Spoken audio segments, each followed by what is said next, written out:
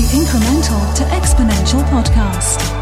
Hello and welcome to a brand new podcast series from Capita, where we explore how big companies can innovate to survive and grow.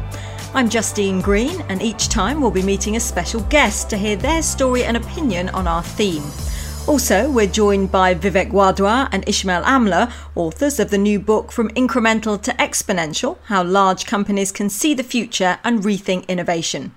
Vivek is a technology entrepreneur and academic based in Silicon Valley. Hi Vivek. Howdy. And Ismail is Capita's Chief Growth Officer. Hello Ismail. Hey Justine, based in Bolton. And our renowned guest this time is adventurer, TV presenter and now co-founder of BecomingX, Bear Grylls.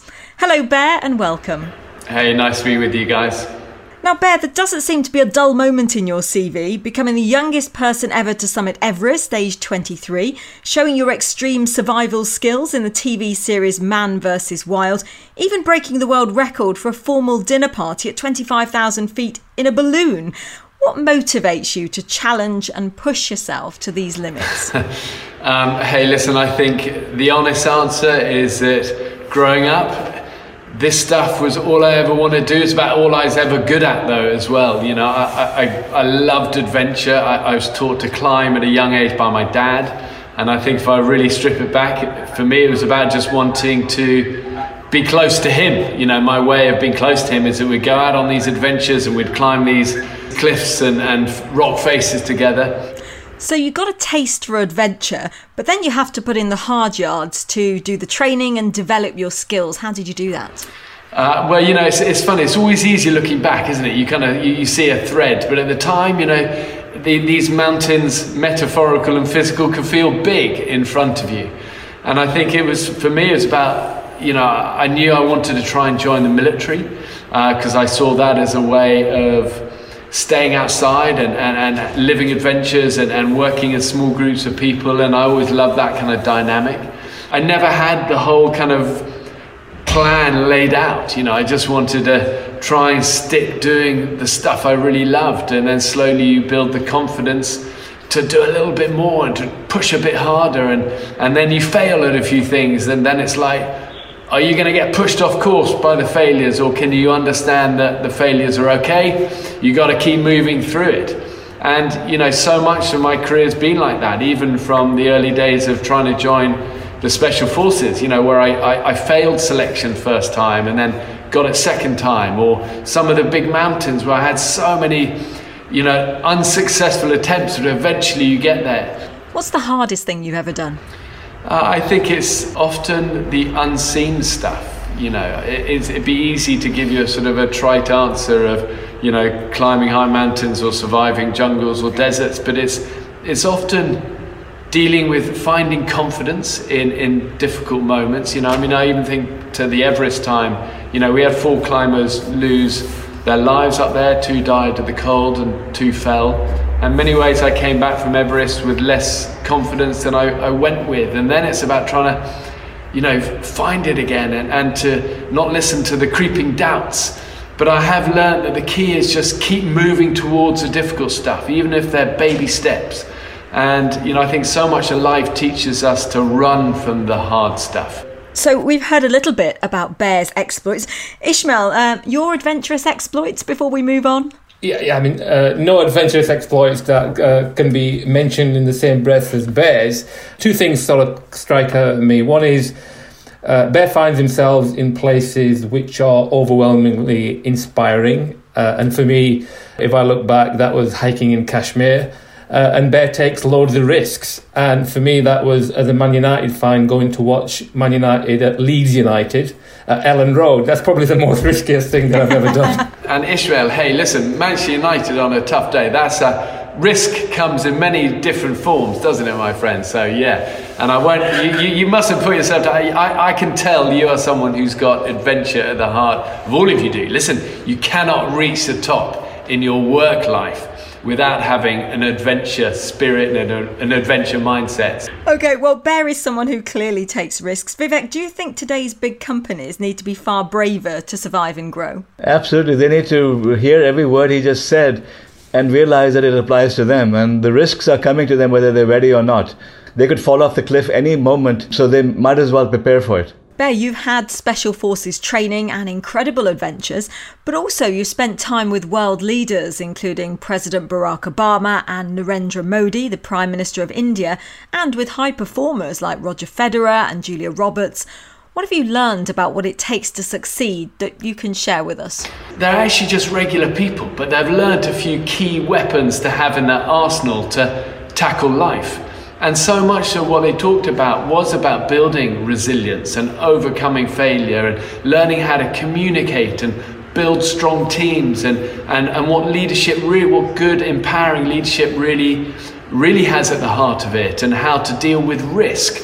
Ismail, in terms of equipping ourselves to succeed in the new normal, presumably upskilling will be essential.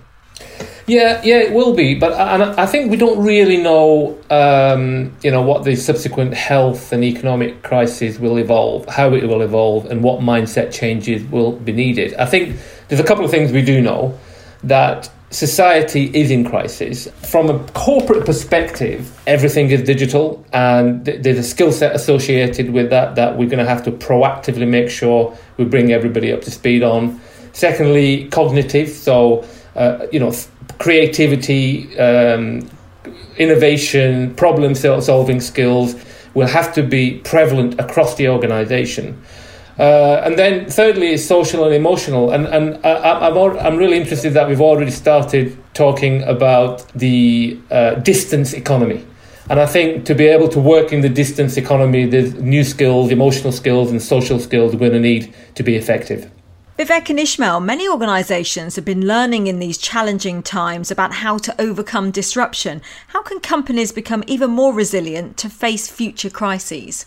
Justine, we have to realize that what we went through in 2020 is just an example of what's to come, that there's going to be more change than we've ever seen before. Technologies are advancing exponentially. It isn't just viruses, and they're going to disrupt entire industries. But the fact is that for businesses, they have to take these risks. They have to take the adventures. They have to bet it all on, new ideas. Because if they don't, they're going to fall off a cliff. They're going to perish. It's not optional for them to do the type of things that Bear is talking about. It's mandatory. This idea of being in crisis or disruption, whether it's societal or economic, organizational, is something we're going to have to get comfortable with. What we're saying from a business perspective is that means there's 2 or 3 things that you need to be worried about. One is that your organization needs to have a common purpose and very clear communication. So at times of disruption, everybody knows why they exist and what they're supposed to be doing. Secondly, the structures, and this is something we touch on in the book as well, around how do you make good decisions, how do you make them in a rapid way to be able to drive change. And so you need to set up structures to be able to do that. And then the third thing is creating a network of teams with very clear accountability. So a culture which allows you to communicate really well, but which is very clear on who's doing what. Bear, can we learn as people how to become resilient, or is it something you're simply born with? Resilience is a muscle. It's like saying, are you born with biceps? I think some people have weak biceps, but they tend to have weak biceps because they never use them. Resilience is like that. If we use it, it gets stronger. And I think it's how do we get our resilience stronger? But just by tackling life and going for the big things, and by falling down a ton. Look at how do you develop physical muscles? The whole process of weight training is to break down the muscle and then they build up stronger. And I think it's that with resilience. The more we go through failure and hard times and not quite making it, and we get used to that and we don't get scared by that kind of gut feeling inside, but we get back on our feet, the stronger our resilience gets. And therefore, you can never classify yourself as somebody who I'm not very determined. It's like that's a ridiculous thing to say. It's just you haven't practiced it enough. And, for me growing up, I was never very sporty. I was never very academic. I was never very brilliant at anything. But I knew the one thing I could control is not giving up. And I think the more I did it, the more resilient I became. And I look back now and I think somehow I stumbled upon the one thing that really counted as a currency in life, which was resilience. And that has been a key weapon through through so many of these things, so many expeditions and military stuff and filming, big moments. And how many times have I heard that same message from these world leaders and these Hollywood stars, actually when they got rejected for the 100th time, or Roger Federer losing his first match, 6-love, when he was a teenager, or whatever it is the heart of so much success is that resilience and the ability to go through another failure, until before you know it, you're at the good stuff. Okay, thanks for the moment. And next we'll find out about a new purpose-led company that Bear's involved in called BecomingX.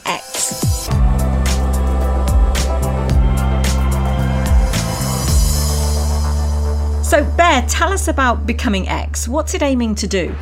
I think the heart of BecomingX is trying to demystify success and strip down what it really takes for people to be able to get ahead and level that playing field for people. And it's a learning and a development initiative that we've done through a whole series of inspiring films, and I think, how do young people learn nowadays? It's not always through books and grades and exams and numbers and conventional learning. Kids learn so rapidly, but so visually as well. So it's initially through a series of films, and then we're going into schools where teachers can then deliver these lessons. And eventually it's linked to a foundation as well, so we can help so many schools from poor countries as well. But it's something I'm really proud of. I think the world has got ever tougher through this pandemic for young people, and it's trying to do something good to empower and, as I say, demystify success a little. Vivek and Ismail, can you both think of a pivotal moment in your lives when you were helped to realise your own potential? Justine, in my life, things have just happened.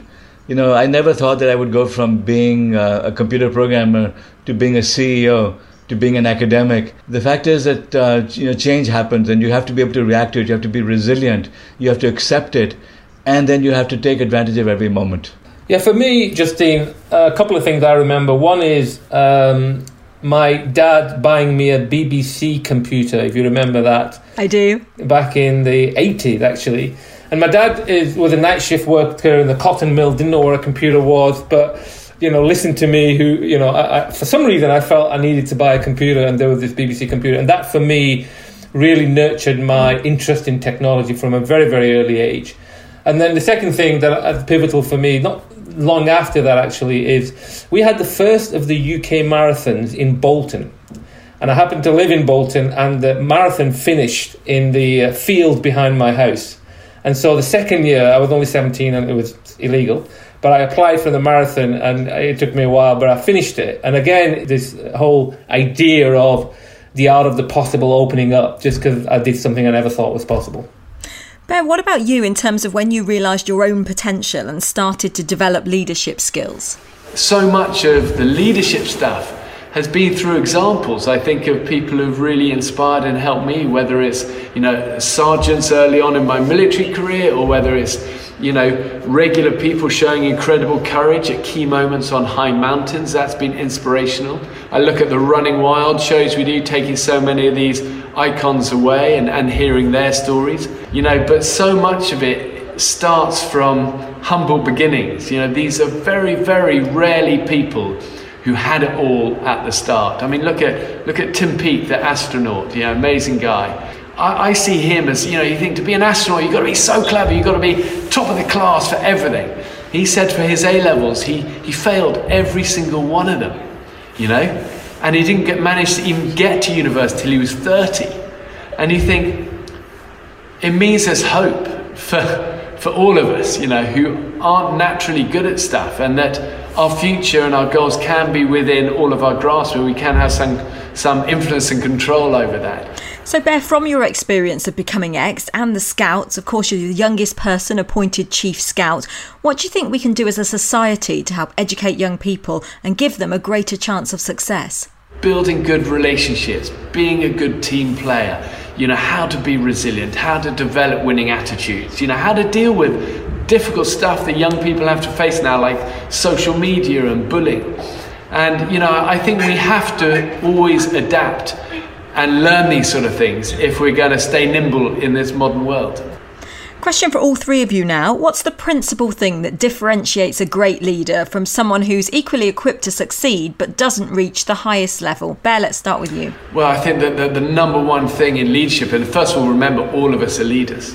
All of us in our lives are leaders, whether we're in our family, whether in our friendships, our companies, our teams. It's not just a CEO who's a leader. We're all leaders. If you influence anyone, you are a leader. And I would say number one is integrity. Is having that kind of, be a person of your word, and for people to be able to trust you and know that you really care more about them than about yourself. And when we see that in our own lives, whether it's in relationships or in our teams or in countries, there is a depth to the leadership, and it's easy to do the kind of loud stuff of leadership. But the harder bit is the unseen part, and it's always rooted in a humility. Ismail? I think integrity, I think authenticity, I think the best people are really themselves every moment of the day, and they are confident in what that represents. And I think the best leaders are those who don't talk about serving, but they actually serve. And in my experience, I've seen that become the culture of organizations just by role modeling. Vivek? You have to be bold, you have to take risks, you have to believe in your people and inspire and motivate.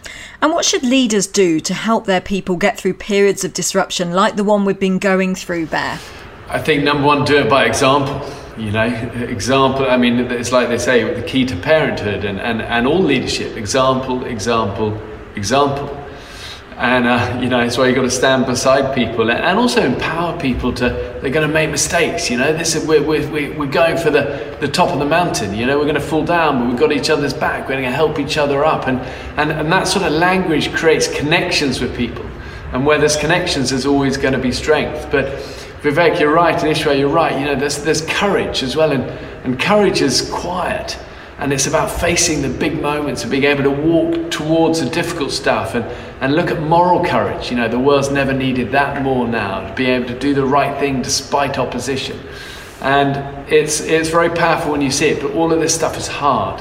And I think, we're not always going to get it right, but you've got to set out the goals at the start, haven't you, to know what real good leadership at least looks like as something to aim for. You have to realize that everyone has strengths and weaknesses. Focus on their strengths and guide them, and realize that every person in your organization has a role in innovation and a role in your success. I'd add to that, very specifically around COVID in 2021. I think right now our leaders have a special responsibility because people are in crisis. They have been working from home forever. There is huge mental stress. And I think in that environment, the best leaders I'm seeing have the best empathy. They are communicating and they are setting up things that we would never needed before. So, for example, we're talking about setting up a red, amber, green traffic light system which allows people to communicate how they're feeling mentally without having to spell it out, just so that everybody else who is communicating with them know, what sort of day this individual is going through. And so I think, empathy, transparent, authentic is important. But right now, I think there's special skills around caring for people and being kind, just as we get through this crisis. Finally, Bear, what would you say to someone listening now who's feeling the pressure to help them cope? I think for many people around the world feeling the pressure right now is to know that, hey, storms, life is going to be full of storms. And right now it's a tempest, it's a hurricane. But the thing is about storms, they don't last forever. And storms always make us stronger. If you can hang on and wait for it to pass, you're going to come out stronger. And it builds that resilience we've been talking about. So see it for what it is.